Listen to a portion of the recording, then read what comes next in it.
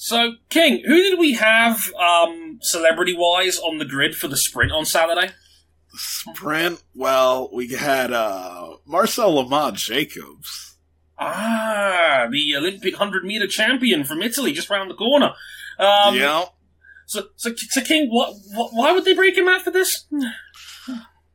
Well, I guess because it's a sprint and he's the 100-meter Olympic champion. It's a sprint, get it? It's a sprint. Oh, welcome back to Motorsport 101.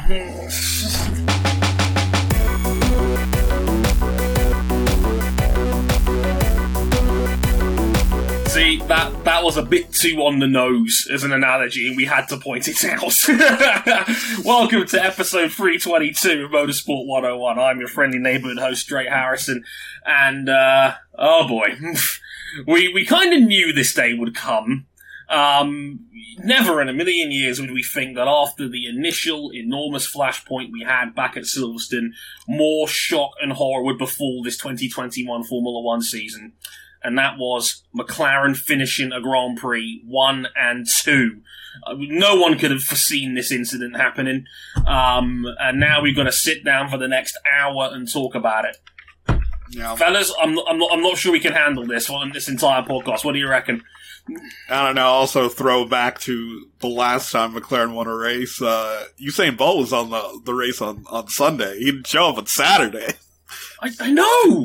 It's like you thought. Let's upgrade the situation. You know, it's like we had Jacobs for the sprint. On the real race, we'll get Usain Bolt here. Everybody knows Usain, right? We love that one. Even though, like, I love that he was a guest of Aston Martin's, and yet when interviewed, he was like, "I'm a huge Lewis Hamilton fan," and I'm just like, "Oh." You should have just said Sebastian, just to warm the cockles of my heart a little bit. No. Understandable. Who doesn't like Lewis these days? But yeah, we have our guest with me. Sadly, Cam isn't with us this week because it's a three-person booth, so we're all man-spreading a little bit on this one to make it work layout-wise. Enjoy the extra space. Get your drinks out on the feel up. We love that around here. First up, we have Ryan Eric King. Hello, sir. How's it going? Yeah, it's such a tragic circumstance that Cam spontaneously combusted after Hamilton and Verstappen made contact on Sunday. It was like crossing the beams in Ghostbusters. You just never know what could potentially happen, and he was just taken to the great karting track in the sky. We'll have to summon the Dragon Balls. He was hit by the white Hummer from WCW that we still don't know who's hopefully we'll have to summon the Dragon Balls and maybe he'll come back next week. We'll have to wait and see. Also with us, representing Atlanta United, RJ O'Connell. Hello, sir. Glad to be surging up the MLS tables. More importantly, I think the most important development of this past weekend of motorsport.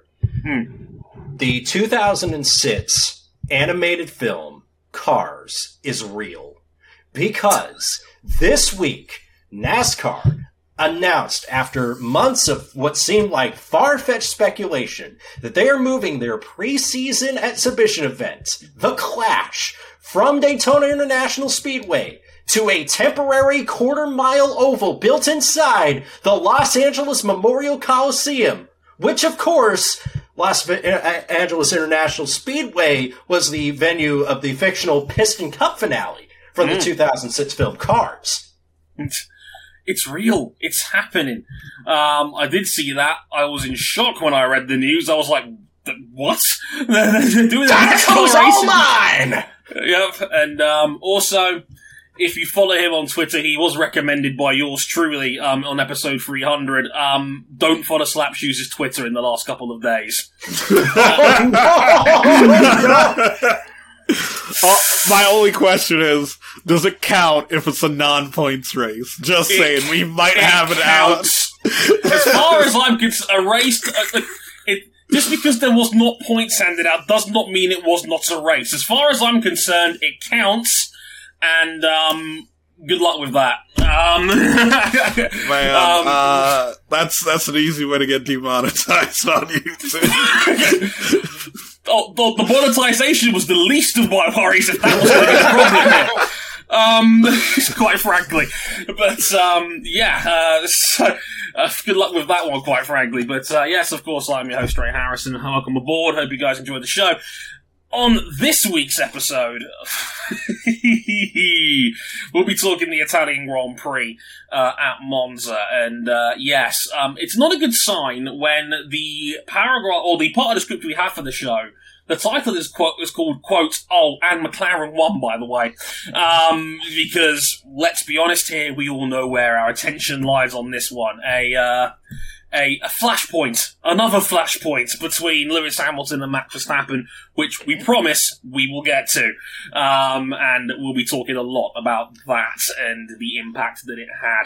We'll also be talking about the second round of sprint qualifying that we saw as well on Saturday, and this seemed to be the straw that broke the camel's back when it came to the sprint mode format, because people were not happy with that one. And we'll be talking a little bit about why tough shit, it's probably here to stay.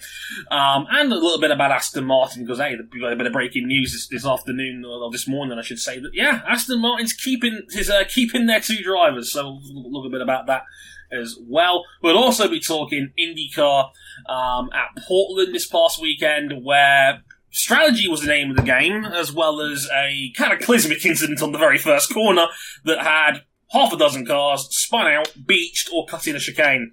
And in a roundabout way, somehow Alex Palou started and finished the race at the front of the field.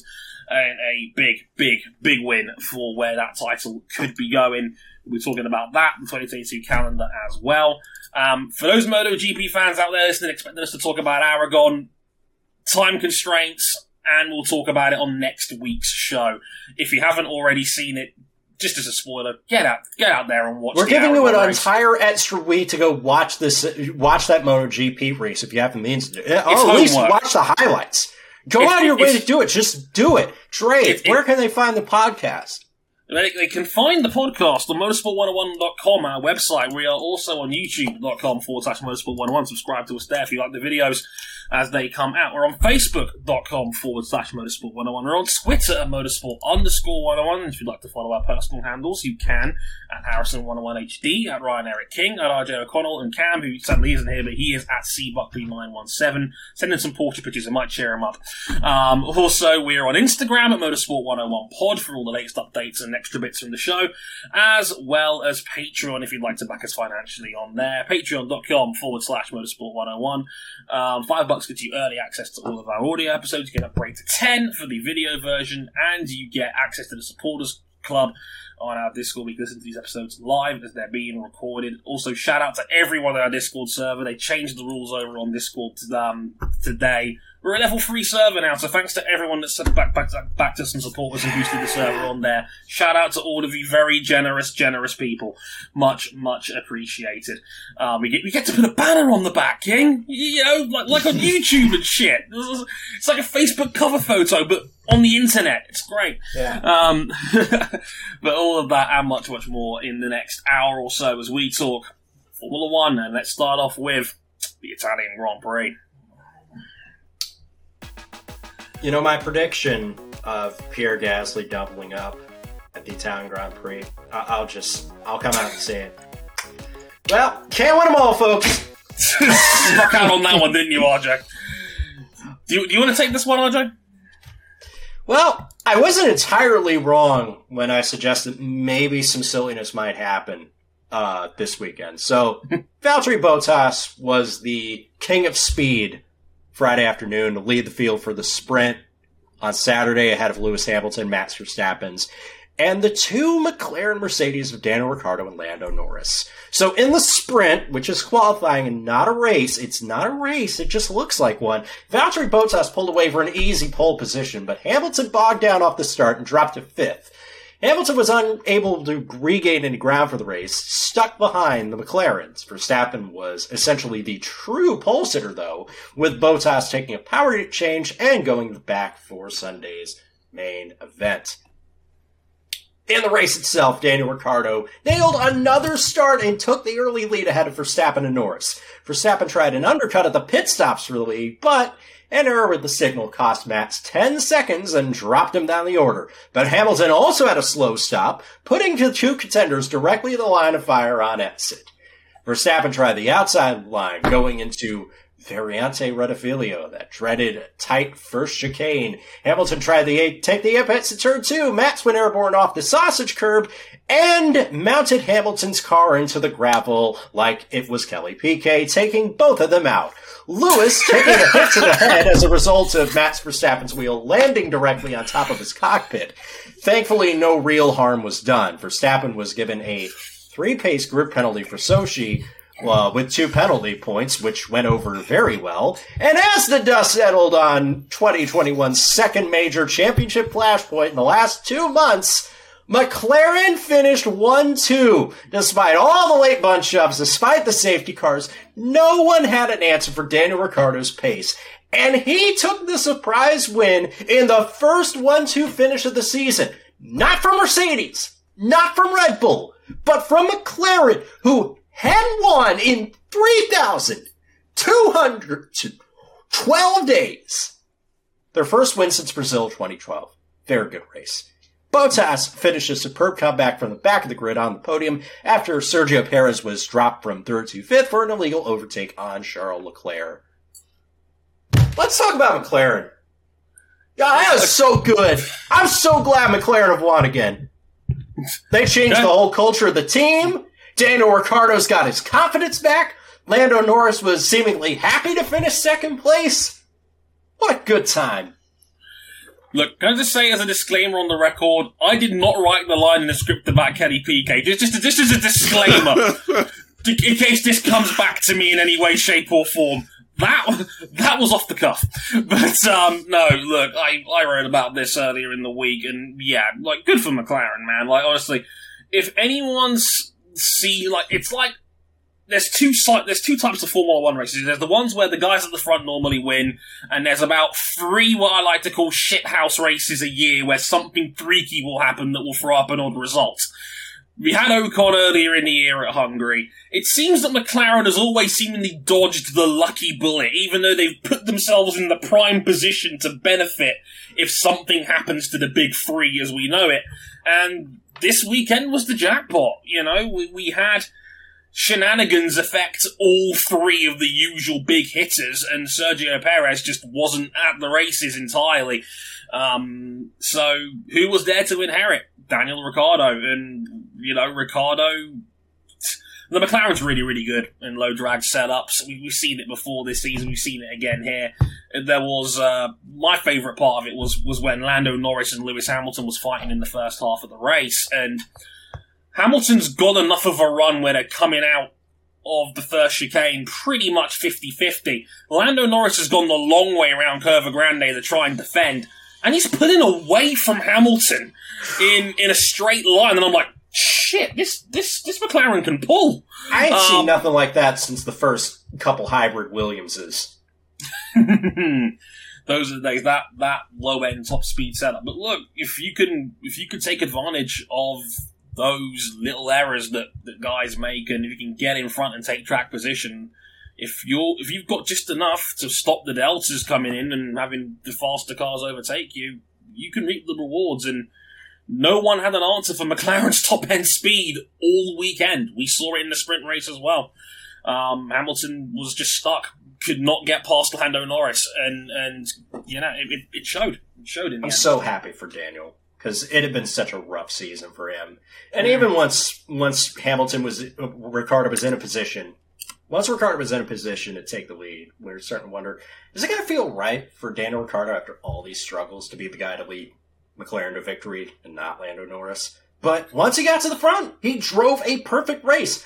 So happy for him. He said he never left. He just stepped to the side for a while.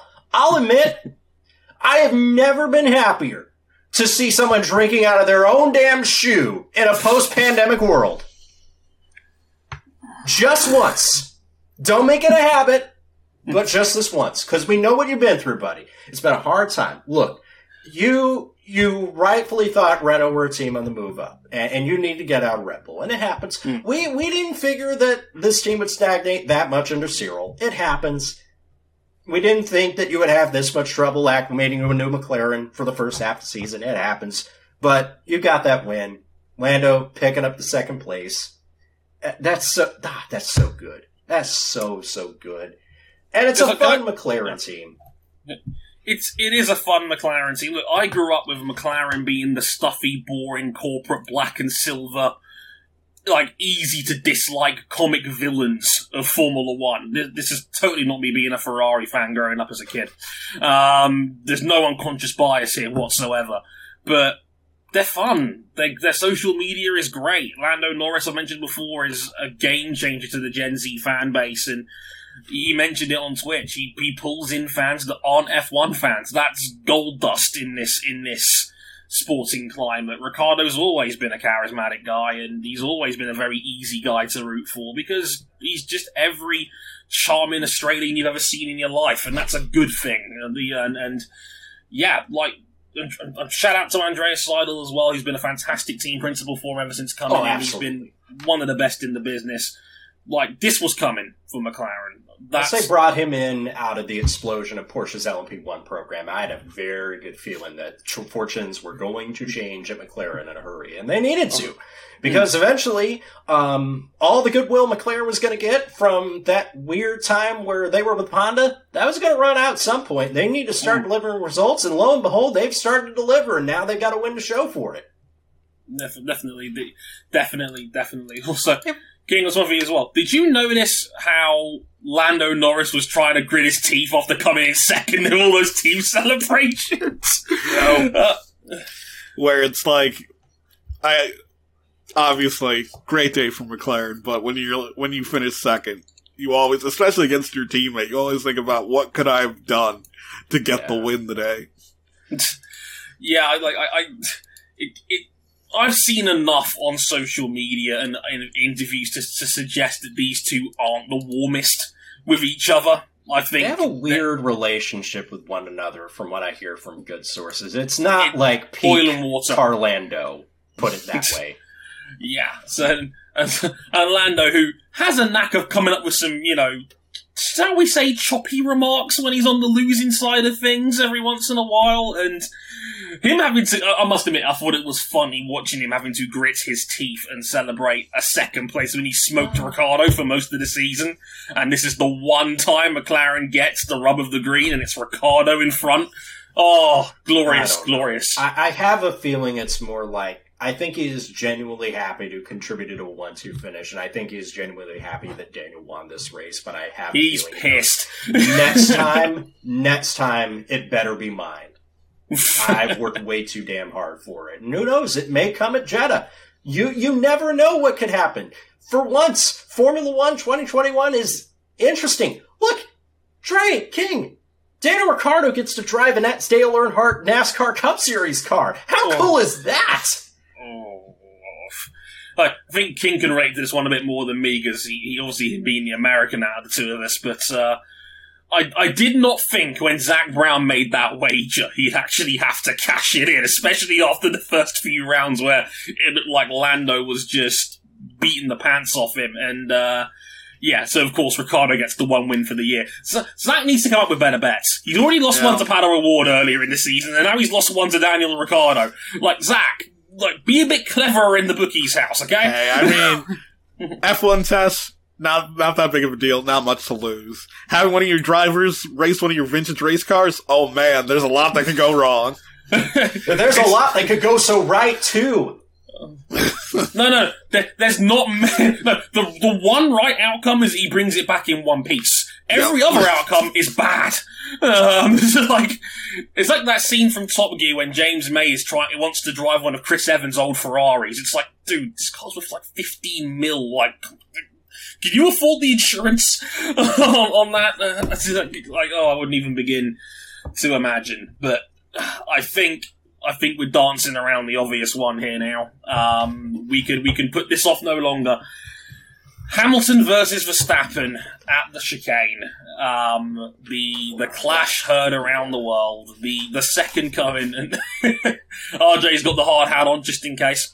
He's not here anymore. So King, it's just the two of us, King. Where do we even start on this one, on this incident? I mean, first and foremost, what did you make of the incident itself? Like, is there a portion of blame to be handed out here? Is this just a racing incident? I mean, what did you make of it all when you watched it in real time? Or should I say on repeat, because as you saw on Twitter, you chose a bad one to sleep through, buddy. Yeah. Like, honestly, like, even in the immediate aftermath, like, well, watching the replay of it happening, even to this moment, I'm leaning towards, like, 60-40, like 60% of it being Max's fault, where, yes, Lewis did put Max in a position where it was like, hey, do you want to have an accident or not here, buddy? And then Max said, bet. I mean, I had it roughly about the same. If somebody put a gun to my head and said, Dre, you've got to blame someone for this race more than 50-50, what would you say? Blame somebody. Yeah. You have to blame somebody. By the way, Valtteri Bottas' reaction to it after the race, fucking gold. We found our new meme format, by the way. Because he's just looking back like... And then he looks like, well, that's a shame. Well, that can be y'all's problem next year, because I'm getting that sweet Stellantis money. I got to say, I love, like, partial heel turn Valtteri Bottas way more than Goody Two-Shoes face Bottas ever was. I like this Valtteri Bottas the last 5 I like seasons. this. I like sassy Bottas. This is, like, it's fun. that was whole. New meme format dropped beautifully on that. But no, I mean, if somebody put a gun to my head right now, I would probably say 52-48 Verstappen. And as I mentioned on the website, nothing important in life has ever been decided by a 52-48 majority. I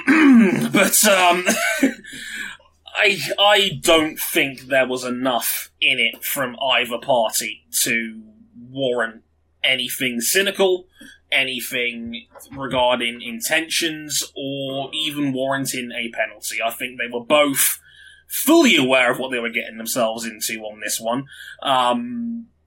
If you're Lewis Hamilton, a man who's lost 3 head-to-heads on a corner against Verstappen this season already, Imola, Catalunya, and turn 2 at this very Grand Prix already, surely you know by now Verstappen is not going to yield. Like, any smart racing driver would realise this by now. You know it's Verstappen coming out of the pits. You swung your car out to try and pinch his entry going in the first place, so you knew exactly what you were trying to do. For me, like, Hamilton knew exactly what he was doing. He thought, I've got a divine right to the corner, I'm going to take it. Max, who had maybe 2/3 of a car alongside, we could maybe make an argument that he was entitled to a little bit more space. Yeah. I wouldn't laugh you out of the room if Christian Horner made that argument. I'd be like, yeah, maybe, you know.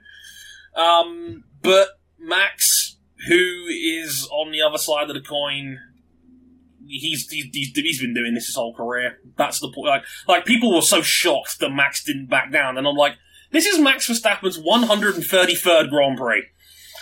This is who he is. Like, this is a guy that got tangled up with a back marker and cost himself a win a couple of years ago. Like, his racecraft has always been on the hyper-aggressive side of the modern spectrum. Absolutely. And that's why people were so gravitated to this guy. Yeah. That's why I'm saying, Max Verstappen taking clinical pole-to-win victories is not what people subscribed to when they signed up for the Max Verstappen hype train. No, they want to see this guy pass his way through the field and if-gap car at any possible opportunity that presents itself. I remember the days of guys like Mark Hughes when they were still writing for Sky Sports F1 and in Verstappen's rookie season back in 2015, gassing this man up to the hilt for, you know, those sort of aggressive moves that you just wouldn't normally see in F1. This unrelenting, complete, almost like an old school 80s, 90s ruthlessness that, you know, in a sporting club where everyone started to complain about, you know, people are getting soft and the stewards have got too many penalties these days and these cars don't race each other, Max Verstappen comes along and dive bombs the shit out of people. And we all love it. Like, we love it. Like, I remember just how much hype Max got at the start of his career. This is Max in a team that had Carlos Sainz in the other car. Also, fantastic prospect and, brilliant race driver in his own right now as well. A guy that missed out on a lot of the entitlement that Verstappen's had in his career. This is who he is. This is who he's always been. I don't know why people were surprised that Verstappen didn't back down on this, because if you were surprised, you probably haven't been paying attention. Or you're new to the sport, in which case, hi, welcome. We're glad that you've come along. Drive to Survive seems to be doing the numbers, and we appreciate that very much. Indeed. Indeed. I do have to chime in with one thing, because from my own personal perspective, you're right. Three grid place, it's silly that Max Verstappen gets a penalty, but I also get the feeling that, 3 grid places, that Red Bull Honda can make those up at Sochi. Yeah. I do have to chime in and say that I'm just so surprised that a lot of our more extreme MV33 Ultras were so surprised after pumping the narrative of Lewis Hamilton, remorseless killer, trying to drive their guy into a hospital after Silverstone, that if the opportunity presented itself, they didn't even think for a second that it could be flipped back on them. After the whole thing about, Lewis saying, Max didn't even go to check on me. And, Max looked over and said, you're good? Okay, yeah, sure. Yeah, I get that, Max, even if he didn't, plead on his hands and knees, just please, Lewis, please be okay, as you're trying to back your car off of the top of out of the front underneath that, that's fine. But, you kind of had to expect that was going to be coming. The other instance of, sour Stan behavior on social media, it's Alan Vandermeer knows what he's doing a lot more than you do as far as, being the driver of a medical car in a sport like this. You don't need to come at him for that. That's just childish. Yeah. Incipient verbal diarrhea is what I call it. Yeah, the reaction to this on social media was ugly. I'm very lucky to have a platform of 5,000 plus where you get to see a lot of people's opinions on it in a very short amount of time, ones that were very reactionary. I've had people break off friendships with me over this incident, which is really, really annoying, because the embrace of Lewis Hamilton is so strong now that anything that goes against him is now some sort of grand conspiracy by the sport, to the point where now it's well, why wasn't the medical car there? And I'm well, there was no reason for the medical car to be there. As Verstappen walks past to check on Hamilton, I may add, because he did check on Hamilton. Yeah. To people trying to make out some sort of character assassination on Max, that he didn't check on him. He did. While Hamilton is still trying to reverse his car. My point is not that Max Verstappen is... My point is not to make a point about assassinating Max Verstappen's character. My point is just more hey, you probably should have expected the tables to turn a little bit after Silverstone. Just saying. Of course. If there is a gap, they're going to ram that car straight through it. Yeah. King, wasn't it you mentioned before the show that you think it was your cousin who lost? Did you think that Hamilton and Verstappen were going to clash again? What was your response to him? Just yes. Just no hesitation. Just yes. And that was the weekend of the Dutch Grand Prix. So right. Anyone and their mother could have guessed this. Do you really think the closest title fight we've had in the better part of a decade was only going to have one major flashpoint between the two main protagonists, the clear number 1 and 2 guy in the sport right now? No, look, there was some horrible misinformation that was going around regarding this incident, and my theory is that people saw the pictures of Verstappen's rear wheel unfortunately clipping Hamilton on the top of the helmet, and I think people went apeshit after that, because, if you've seen it in real time, you would not have guessed that, Verstappen's tyre had literally landed directly on Hamilton's head. And again, in real time watching it, you'd think Hamilton was fine, because he was still trying to reverse his car out of the gravel trap after the incident had even happened. Then people saw the pictures and they were like, "Oh my god, why wasn't people down there? Why wasn't there a medical car down there?" And I'm like, "Well, there was no reason to." Yeah, because simply they have way more information about the driver's condition than you do at home. Besides the reverse-facing onboard camera, they use it occasionally on the broadcast, but it's mainly there for the FIA. They also have, all the helmets have accelerometers in them, so they know how hard any impact against the helmet is. So, if Verstappen's tires clipping Lewis's helmet was that hard of an impact, they would have been there immediately. Yep. And, of course, because people saw the pictures, they just assumed, oh, this was a massive whack on the head. Why weren't you down there? And then, of course, people started, accusing Alan of, well, why weren't you down there? And then people, they tried to vaguely dress it up as we're asking questions. It's like, no, you're not tagging the dude in these conversations unless you're trying to demand some sort of response or logic as to why they didn't do it. And we do not know better than the experts do. And it's a dangerous and slippery slope to start thinking that we do. And what was even more startling to me was that certain threads from other peers within this community that had upwards of 10,000 likes on Twitter. That is an alarming number of people liking threads with misinformation in it regarding this incident and why the medical car wasn't down there. It reminds me a lot of bigger incidences like, like a COVID or like a pandemic sort of situation where misinformation gets spread. Like, RJ, lay off the horse drugs. Just throwing it out there in general. Yeah. Lay off the horse drugs, lay off the iodine. Please don't make the health minister of Trinidad and Tobago have to make statements because Nicki Minaj was on one. I said I wasn't going to reference that. I wasn't going to describe it in detail. Right. I thought I had it out of my system, but I didn't. But it's easy to spread misinformation, and it feels like a lot of people have been brought up in environments where it feels like it's a competition. If I am the loudest. If I'm the loudest and the most outraged, that means I'm the most correct. Yeah, well, that's just not the case.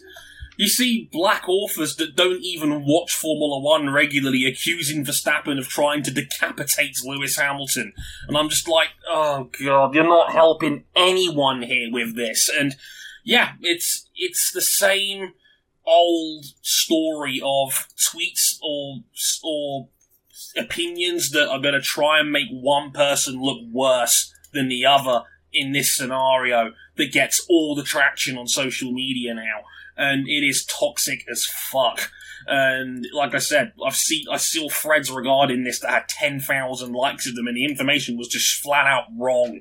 And we as a community should know better, but we don't because we think too much with our hearts and our Trinidadian-sized nuts in some cases, clearly. But you said it, not me. I thought I'd play into it. But the reaction was awful, and I'm going to come out and say it. In many cases, it was completely hypocritical. Like, Christian Horner got thrown under a bus at Silverstone for implying that Hamilton was a dirty driver. And I'm not saying that's okay, because Hamilton probably isn't a dirty driver in the grand scheme of things. No, that is a really clumsy incident. But, of course, they don't punish based on the outcome of the incident, which is something that people still can't get through to their heads. Yeah. It's because the outcome's not a factor. Lewis Hamilton tried to deliberately commit first-degree murder and gets to celebrate with his pants off and his shirt off like it's the greatest day of his life. They had to know it was going to come back. Because I'd say that, like, generally, this level of discourse in other sports is, for the most part, the vast majority of it, whether it be, like, officiating or, like, things like that, is fine in other sports.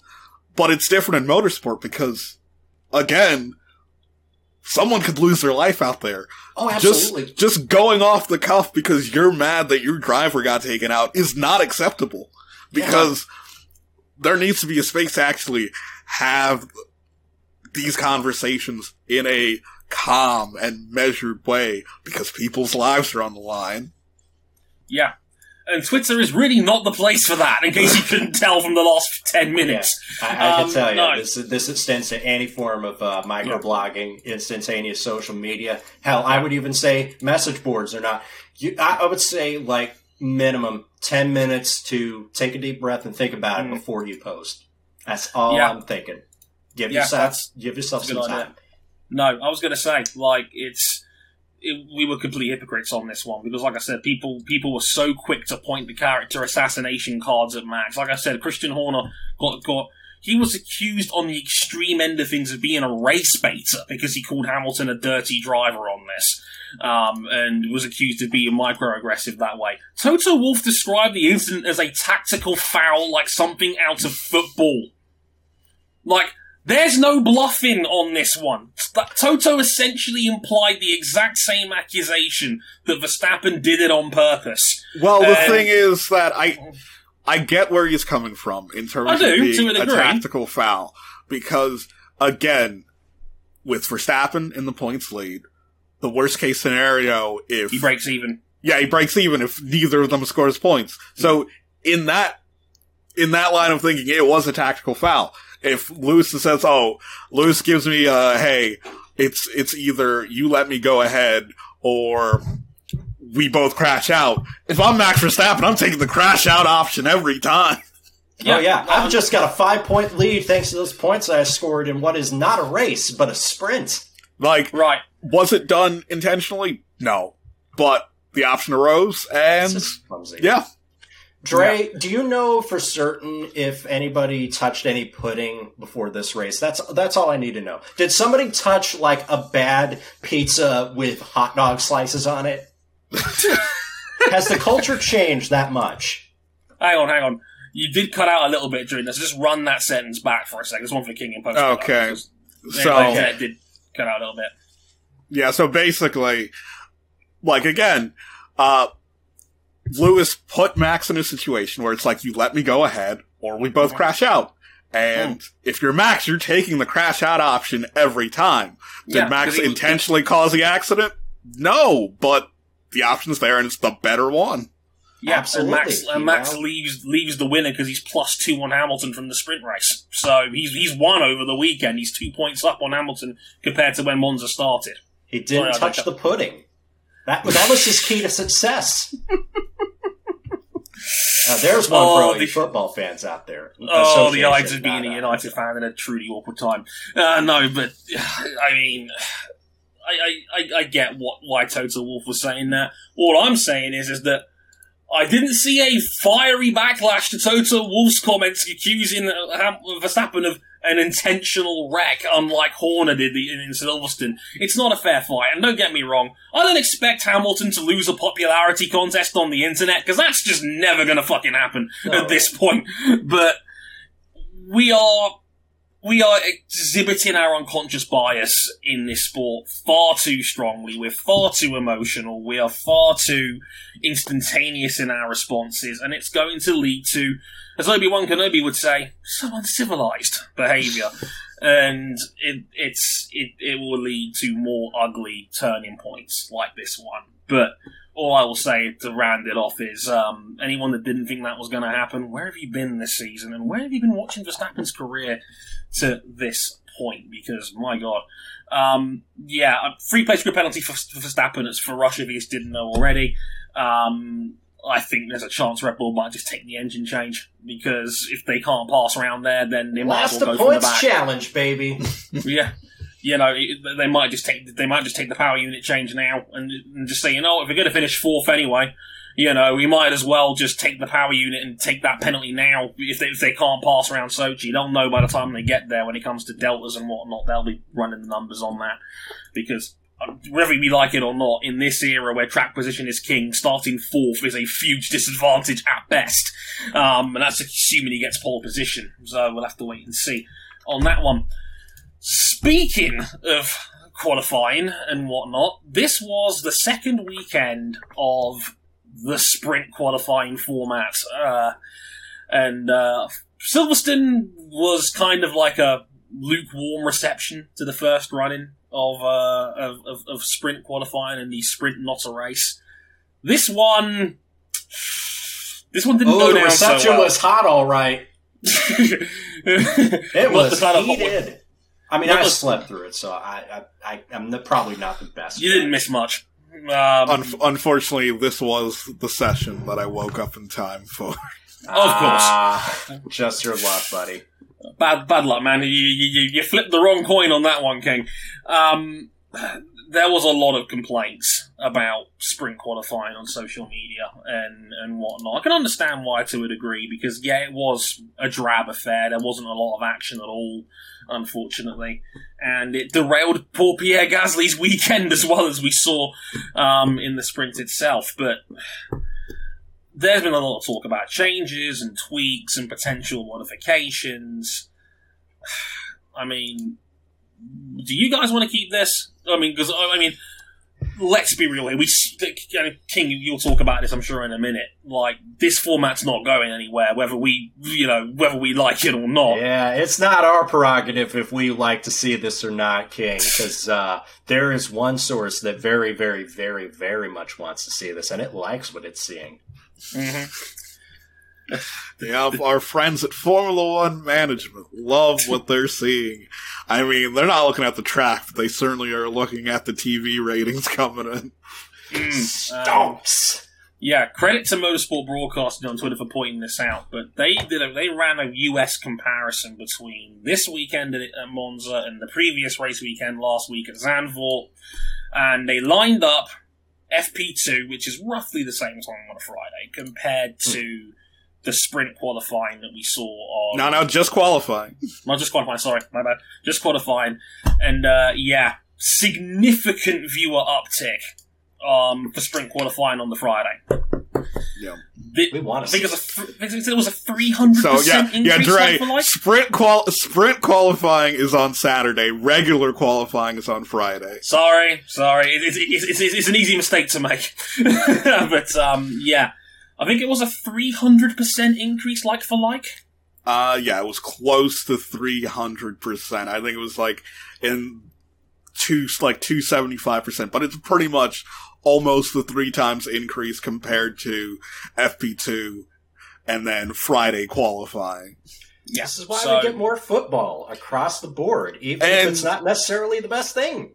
And even when you compare regular Saturday qualifying to sprint Saturday qualifying, there was an increase there.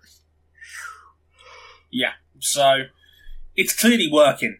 Like, it's doing what the FIA intended, or intended for it to do. You're making more people watch on Fridays, and obviously there's been an uptick in the Saturday, where the conventional qualifying would be on the Saturday.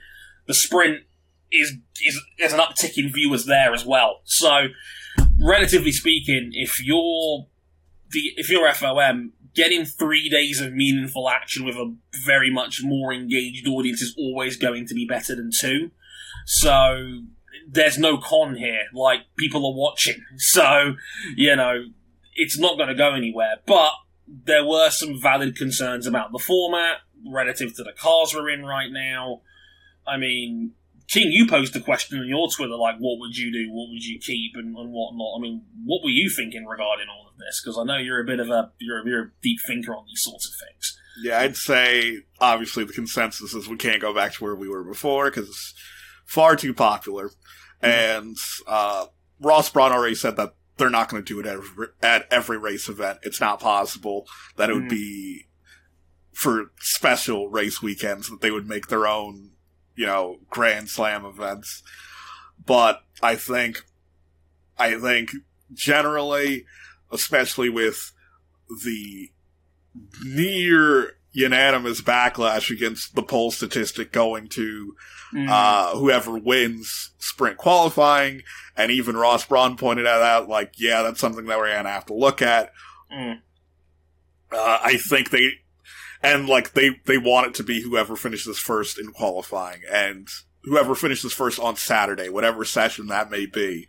I think they should swap around when they do the session. So I think ideally they should move the sprint race to Friday and move conventional qualifying back to Saturday like normal.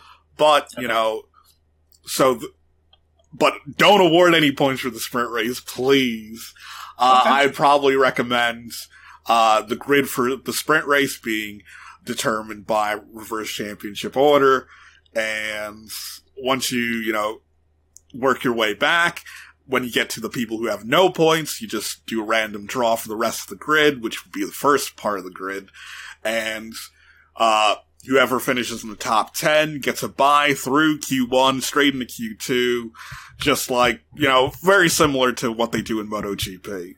Yeah, where the top 10 fastest after FP3 go straight through to Q2 for those guys who don't watch MotoGP. I like that. That's a good idea. King, when are you going to run for FIA president? I don't know. There's never been an American FIA president. Hell, there's never been a non-European FIA president. I think you and Josh Wilcox should come together and form a combined ticket. I'd vote for it. You know, have copies of the Autobiomedi for everybody. But I had an idea. I put it up there on the website as well. Talking about it, my idea was essentially award more points for the sprint. And if you're gonna do a sprint race, go all the way with it. That's what I've always said. If you're gonna open this Pandora's box, you need a more aggressive format. Are we talking 15 points for the winner, just like they do in Formulas 2 and 3? Yeah, I was like, top points for top 8. You know, 15, 12, etc. Throw in a point for fastest lap because hey, this is all about speed, right? So you might as well chuck in a point for fastest lap and whatnot. And I was like, well, after the conventional qualifying on the Friday, you randomise a certain number of grid spots for the sprint race on Saturday, like the British Touring Car Championship used to do. And I can't believe, like, for all those people that keep telling me, Dre, watch touring cars, this is your moment right here, folks. I'm pouring off your sport. All you Colin Turkington fans out there, this is your moment. But, like, this is the BTCC used to do this. They used to get one of the drivers up at the front of the grid, on TV, live, and he would pull a number out of a hat, and that would be the amount of places that would get reversed. And I would say keep it at random, because you don't want it to be intentional, where it's like, okay, P10 starts the sprint race on pole. You didn't want that, because then people won't bother running in Q3. So it's got to be a random number between the Q2 and the Q3 entries. I said between 7 and 12. Something like that. And they pull a number out, that lucky dog goes to the front of the sprint race queue, and then that's the conventional weekend. So if you're going to do this, my opinion is be more aggressive with the format and go all the way with it. That's how I looked at it, personally. RJ. I just want to point out for our dedicated BTCC viewer base that Ashley Sutton, with 12 races and 4 rounds left, has a 30-point lead over Tom Ingram. I just feel that we need to just completely round that out.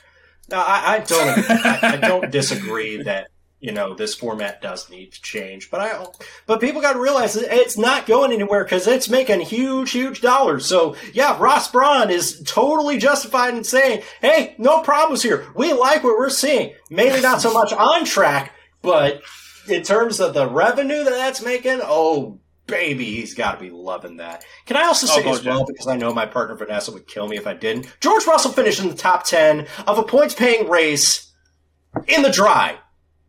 And no one cared. Let's go! George, you're old news. It's like, George, you got your podium, news. You're good. You got your podium. You had your fun, George, all right? No one cares about ninth no more. Oh dear, it's like, I love that George Russell just finished 9th. Nicholas Latifi, I think, was 11th as well, and just no one cared. It was just like, we're all too busy focusing on the title fight at the front. Sky dedicated the first 45 minutes of its post-race coverage to that incident. Johnny Herbert and Felipe Massa nearly came to blows on live television over it, which was great entertainment, I must say. It was like watching an episode of First Take with Stephen A. Eddie Hearn, you want to book a couple of celebrities to go boxing? I say these two should go at it. Sure, why not? Herbert and Felipe Massa. It'll be fun, but yeah, whoa, a lot going on that one. So yeah, let us know in the comments or wherever you can find us. Which format would you like more out of me and Kings? Let us know. That'd be quite interesting. That'd be quite fun. Also, just before we get out of the F1 section, we got to talk a little bit about Aston Martin real quick. They announced this morning that, yes, as we all predicted, we didn't predict it, especially on our Discord, that they are keeping their lineup. Sebastian Vettel and Lance Stroll will be back in the Aston Martin cars as of 2022. Fellas, I know it was kind of expected, really. That was the majority call, but I know, King, you had some doubts for a minute there on Discord as well, didn't you? Yeah, I was convinced by some insider information that, hey, maybe he could be retiring. And it sort of made sense, in terms of how COVID stunted Aston Martin's growth and how they expected to go into the season with an expanded factory and more staff, and that's not really coming around until at earliest the new factory won't be open until the end of the 2022 season. And in terms of Sebastian Vettel, well, while Sebastian Vettel is a couple years younger than Lewis Hamilton, so he does have more seasons left than Lewis, it's not that many more. No. Vettel's 34, so he's already getting up to that age where a retirement wouldn't be surprising at this point. He's a, 15-season veteran nearly at this point. So, it wasn't, I must admit, King's theory didn't make a lot of sense. I didn't really think about it until King mentioned it. And I also saw the fact that they've laid the first shovels of soil where their new factory is going to be. They made a big deal about that. They brought out the JCBs. We got that old Minnesota Viking style. Everyone puts a shovel in the ground shots, whenever they're building something new. But yeah, we're not going to see the true benefits of that for at least another couple of years. So, is Vettel prepared to stick around that long? We'll have to wait and see. But besides that, not really a surprising, shall we say, announcement. Which means we're down to one seat left. Who gets the last Alfa Romeo seat? I just love that that apparently the Italian government wants to try and fundraise to try and keep Giovinazzi in that second Alpha seat. This is a matter of national importance because just like when Liuzzi and Trulli retired, our prospect cupboard is bare and Andrea Antonelli is another 2 to 3 years out. Yeah, it is. The pipeline for Italians is looking it's even bigger than America's pipeline, to be fair. Yeah. It's a big pipeline, apparently. If you're Italy, who are your hopes on? Fucking Delata? Can I just say, because I know we don't talk about Formula 2 on this show anymore, but I love that there was a point during one of these Formula 2 feature races where we're thinking, oh my god, is Alessio Delata going to shithouse his way to a reverse grid pole in one of these races now that he's running 10th? But I'm just guys, he's got to actually hold this for several laps. He's not gonna. And sure enough, it did not fly that way. But I did briefly shit myself when I was like, oh my god, he's in 10th. Hang on a minute. We can't have this. I don't think the internet would be ready for this, quite frankly. But no, that could be that we dodged that crisis. Thank goodness. But yeah, Italy. I described it as a 5 out of 10 race with a 10 out of 10 result, and that probably automatically makes it a cut above most Italian Grand Prix. So, go watch it if you like a minor surprise. Watch the highlights. And, Rule 34 taking place in the middle of an F1 race. No exceptions. No exceptions. King, talk to us about IndyCar. You'd have never guessed that Alex Palou would win in Portland after seeing him speed past the first chicane on the opening lap, but somehow, here we are.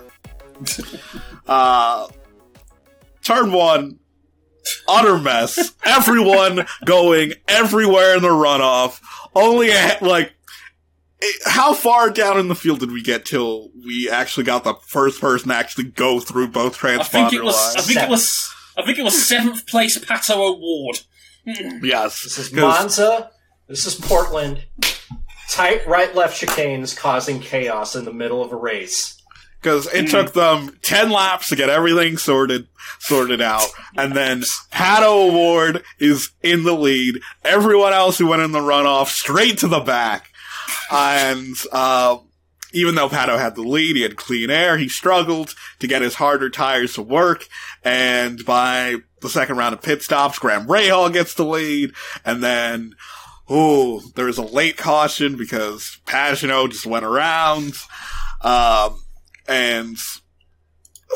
It was so weird. I've never thought I'd see the day that someone could just shoot off into the runoff on the first lap, get sent all the way to the back, and then work their way through the field back to the front, and hold off Alexander Rossi, and then win the race.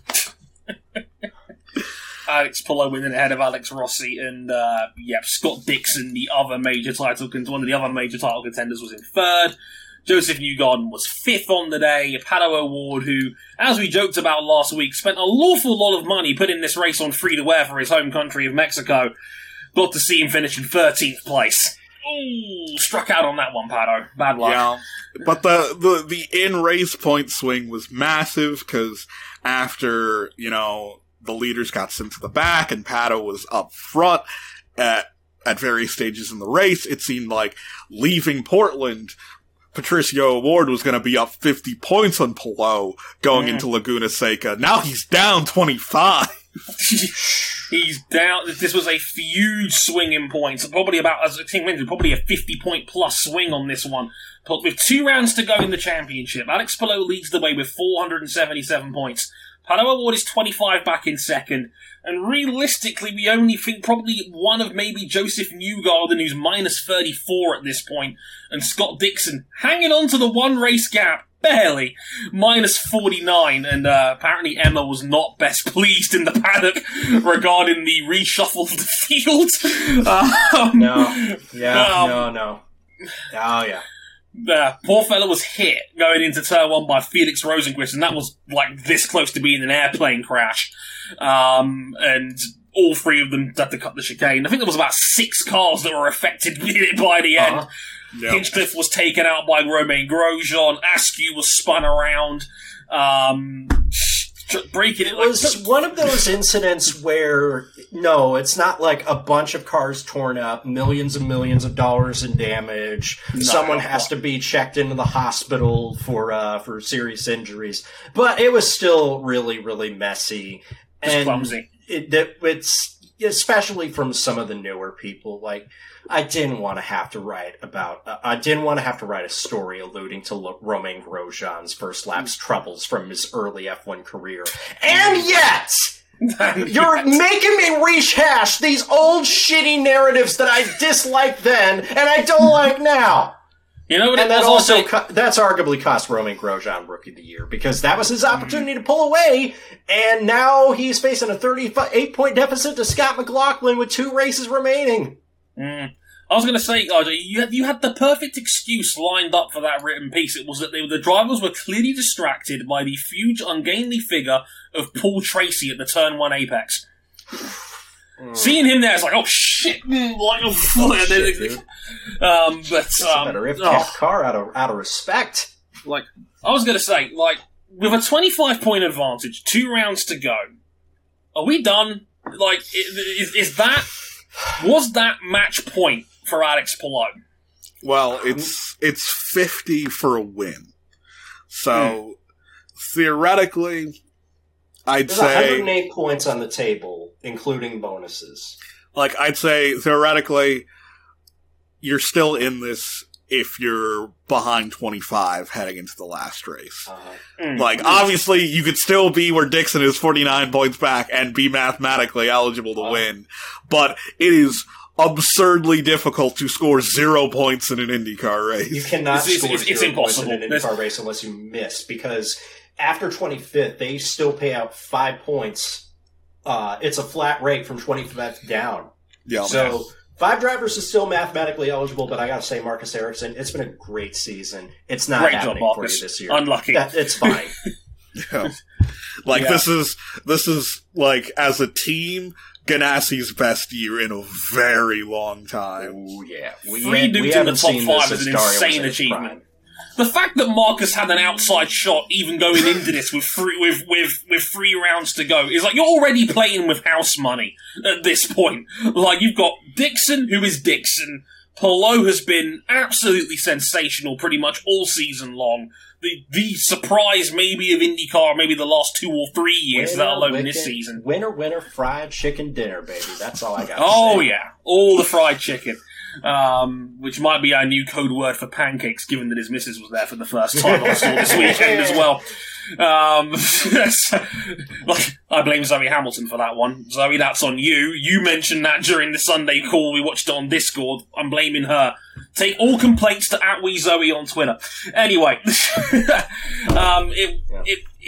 I think King's right. I think if you can keep the gap at 25 into the final round, who knows? Because this was the definition of a wacky race where another day, if you don't get that pit stop reshuffle, you don't get those cautions in the middle at the end of the race, Palou could be finishing this race in 15th place. Yeah, and we're already talking about the final 2 races where, like, if IndyCar wanted to pick 2 places where it is the most difficult places to overtake, it is Laguna Seca and Long Beach. Oh, yeah. You do not want to fumble the bag in the fastest. You do not want to be put in a position like Pato O'Ward was on Saturday, where his own teammate bumped him out at the buzzer to deny him a spot in the fastest. You do not want that to have happen going into either one of these 2 races. Even if they did have, even worse if they have, like, the Gran Turismo 2 physics of the corkscrew. Oh, God. Oh, Lord. I remember those days. Yeah, like, Felix, way to go there. Way to be a great teammate and bump your mans out. Like, not once, it almost twice. worked out for him in the end because he did put his driver in positional lead of the race. He did. He was like, just give Palou a little smooch, little kiss. But yeah, I think it's Palou's to lose. Like, the qualifying rounds in these 2 rounds are going to be so important going into it, especially at Long Beach. Because let's go on, Ojo. My only concern is if Palou's inexperience at these last 3 tracks is going to be a problem, though from what I saw in Portland, I'm less worried about that. Man held off Alex Rossi at the end of the race. In fact, bullied Rossi into a mistake with a handful of laps to go. Like, he did not give Rossi an inch the whole way through. And Rossi, who we all associate with breakneck, ridiculous speed, man who can win just about anywhere when he's feeling it, he's the one that coughed up the error. And it didn't cost him anything besides a shot at the win in the end, but Palou withstood the pressure brilliantly. You know, it's gonna take something special to beat this man head to head.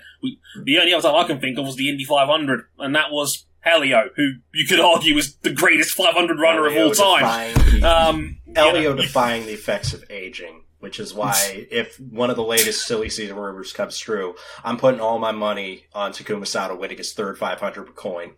Oh, Lord. Rumors of him and Dale Coyne next year. Damn, that's nice. That Portland. could be fun. We've been here a couple times since it's come back for the first time over a decade. What do we think about it? Is it still good? Should we find somewhere else in the Midwest and the Northwest to race? Is there anywhere else in the Northwest to race? There isn't, unless you want to race on like 7/8 mile oval. Nah. I'd say it's decent. It's not my favorite road course, but it's not a bad road course. It's got heritage, at least, and IndyCar likes that. Yeah. I mean, they don't like it so much for Milwaukee, but, you know, they like it for Portland. No. Depends on what heritage we're talking here. I was going to say, I mean, for me, I think it's fine. It's not my, like, I think... Not every race can be 1997. No. Of course not. And for me, when it comes to IndyCar road courses, I still put Road America at the absolute top of that pile, quite frankly. Hard number 1. No, for me Road it's America. Barber than everything It's an else. unfair standard to hold everybody to Road America. For me, it's Watkins Glen. Oh, I miss Watkins. Yeah, bring it in, King. Bring it in. Like, I love Watkins Glen too. I do, and And I'd love to see Watkins get black. But I think it's fine. I think it's not like you can't pass there. We did see a couple of nice moves there. Alex Rossi had a brilliant double overtake into turn one at one point. Will Power had one of the best overtakes that will never be replayed in any season montage ever again. If you find the highlights, it was a dive into the back sequence of corners at the end of the circuit. It was incredibly brave. It's an overtake of the year contender that no one will talk about, but find it. Trust me on this one. It's not my favourite, but I think it's fine. I think it's fine for the most part. I've not got a major problem with it, and so does IndyCar, because they want to keep it in the early September slot for next year. Because it's looking like we might have a calendar for next year. Marshall Pruitt put his name on it a couple of days ago. Now, this is not final. I need to stress this. This is not final. But if he's put his name on it, I'd like to think he's pretty confident it will hold up like this. He's one of the more reputable sources in the business. Would you like to do the honors of I should note that a vast majority of the venues do have contracts for next year. They just don't have dates. Right. So it's just a matter of who goes where, basically, rather than this place will not be on the calendar. But if you want to get a taste of what the calendar will look like, I'll run through it very quickly because it's looking like it's going to be a big calendar. 18 rounds next year. For perspective, we only had 16 last year. And the series said that this is their ideal calendar length, that they want 18 rounds. Obviously, there's one double header on the schedule, so it's 18 races over... It's really 18 races over 17 rounds, but they're saying 18 rounds. Yeah. 18 races over 16 rounds, because we also have... Detroit's a doubleheader, and so is the return of Iowa Speedway. Glory to Corn. Glory to El Assico. Yeah. Quick rundown. St. Pete will open the season again. They're just not sure on the date yet. They're saying it could be February 27th, could be March 6th. If February 27th, that would be perfect. Yeah. That would be pretty neat. You get a nice little standalone episode of M101 talking about IndyCar's back. February 27th, that'd be fun. March 6th is a clash with MotoGP, funnily enough, if you're into fans of this show, for example, because that's where they're planning next season's Qatar round to be. So we'll have to wait and see how that goes. Texas has been moved to March. Oh, Lord. March 20th. Is that what they're allegedly Get out of the way thinking? Early. Rip this Band-Aid off early. Yeah, might not be a bad idea if this year's race was anything to go by. And it will be the only round in the great state of Texas. Apparently the teams are not happy about that one. Texas on March 20th, we'll have to wait and see. Long Beach back up in April. Again, April 10th is what they're saying for that one. 3 weeks after that, Barber with Alabama there on May 1st. The Indianapolis road course race, one of two this season. And then again, we're copying what we did this season next year. So there'll be 2 races in Indianapolis' road course. The first one on May 14th. You know what month it's for. The month of May, of course. And the Indy 500, they're saying May 29th on that one. So last weekend of May. Again, back-to-back. That's going to go back-to-back with the Detroit doubleheader on June 5th and 6th. In fact, my bad, it's a triple header because they got Road America the week after that on June 12th. Yeah. So that's going to be fun. I'll tell you what's up. That's right. The second half of the calendar consists of the Toronto Grand Prix, Take 3, July 17th. Hopefully we'll have it. Hopefully the world will suck a little less and we can make this viable. Rounds 12 and 13, the aforementioned Iowa Speedway doubleheader, Glory to Corn, Glory to El Assico, July 23rd and 24th. July 30th, NASCAR and IndyCar back on the same ticket for the Indianapolis Grand Prix 2, or the Brickyard Grand Prix, or the Big Machine Spike Coolers at the Brickyard Grand Prix, or whatever you want to call it. This will be a quadruple header that we got going on, because the Brickyard Grand Prix is on July 30th, and then August 7th is the Nashville Grand Prix. It's back, it's better than ever. Then a week off, and then Gateway on a Saturday, August 20th. Portland on September the 4th. And then on the 11th of September, the finale at WeatherTech Raceway, Laguna Seca. It's a good calendar. I mean, sure, there's some There's some calendar. venues It's a I'd big love to see in calendar. place. 18 races. I mean, that's a lot. Don't the quad header in there in July. Whew, that's not going to be fun. But I mean, there's a lot to get into here. I mean, if you're NASCAR fans, I mean, you've seen what the crunch schedule could look like because, buddy, Yeah. some of those. I don't think I've ever had a chance to talk about how bullshit some of these NASCAR commutes are, because it's all ground-based transportation. They're going to start the year again. They're starting the year in the LA Coliseum, taking a week off to go to Daytona, and then straight after Daytona, they're going all the way back to Southern California at Auto Club Speedway. And they've done this before, and they're all, if the Daytona 500 gets pushed to a Monday, they're just thinking, shit. Though I think, like, for the most part, NASCAR, they're used to that. But I think the big shock to everyone is that normally there are 2 off weekends on the NASCAR schedule a season. Next year it's only 1. And people are shocked because NASCAR's racing on Easter Sunday. Oh, really? Yeah. Shit. Can't believe that. NASCAR, the Bible-thumping Christian sport, is racing on Easter Sunday. They are racing they're racing at Bristol on Easter Sunday. Good luck with that one, fellas. Dirt Bristol? I'm not sure if Dirt Bristol is returning. Oh, they said Dirt Bristol's returning. Oh, then it is Dirt Bristol then. Oh, yeah, even better. This is what the Lord would have wanted. They would have wanted to spend your Sunday. That's what he would have wanted, truly, is for you to enjoy some Sunday afternoon dirt racing, which may or may not be good, depending on whether or not the drivers can see or not. Yeah, so it will be a night dirt race at Bristol on Easter Sunday. Whew, my word. So you get out of church, maybe 80, then you go 18 people will watch. I was like, 17, maybe 18 people might watch that one. Yes, it is the first Cup Series dirt race on Easter Sunday since 1989. Wowee. That's crazy. Also, a friend of the show, Devin Arty, I wanted to point this out as well. 6 IMSA clashes on that provisional IndyCar calendar as well. So a lot of guys that also have sports car aspirations might have to make some hard decisions on that one, because there are apparently 6 IMSA clashes in there, and apparently a lot of the drivers are not best pleased about the potential amount of clashes on both respective calendars. Oh, my Michelin Endurance Cup aspirations. Yeah, well, that's an issue because IndyCar's one series and NASCAR runs IMSA, so if NASCAR is fine with the IMSA schedule, then that's what you're probably going to get.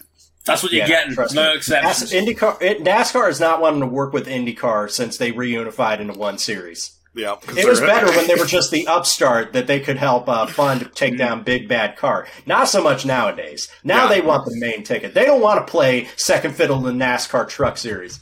Now NASCAR views IndyCar as a threat again. No, not in a million years.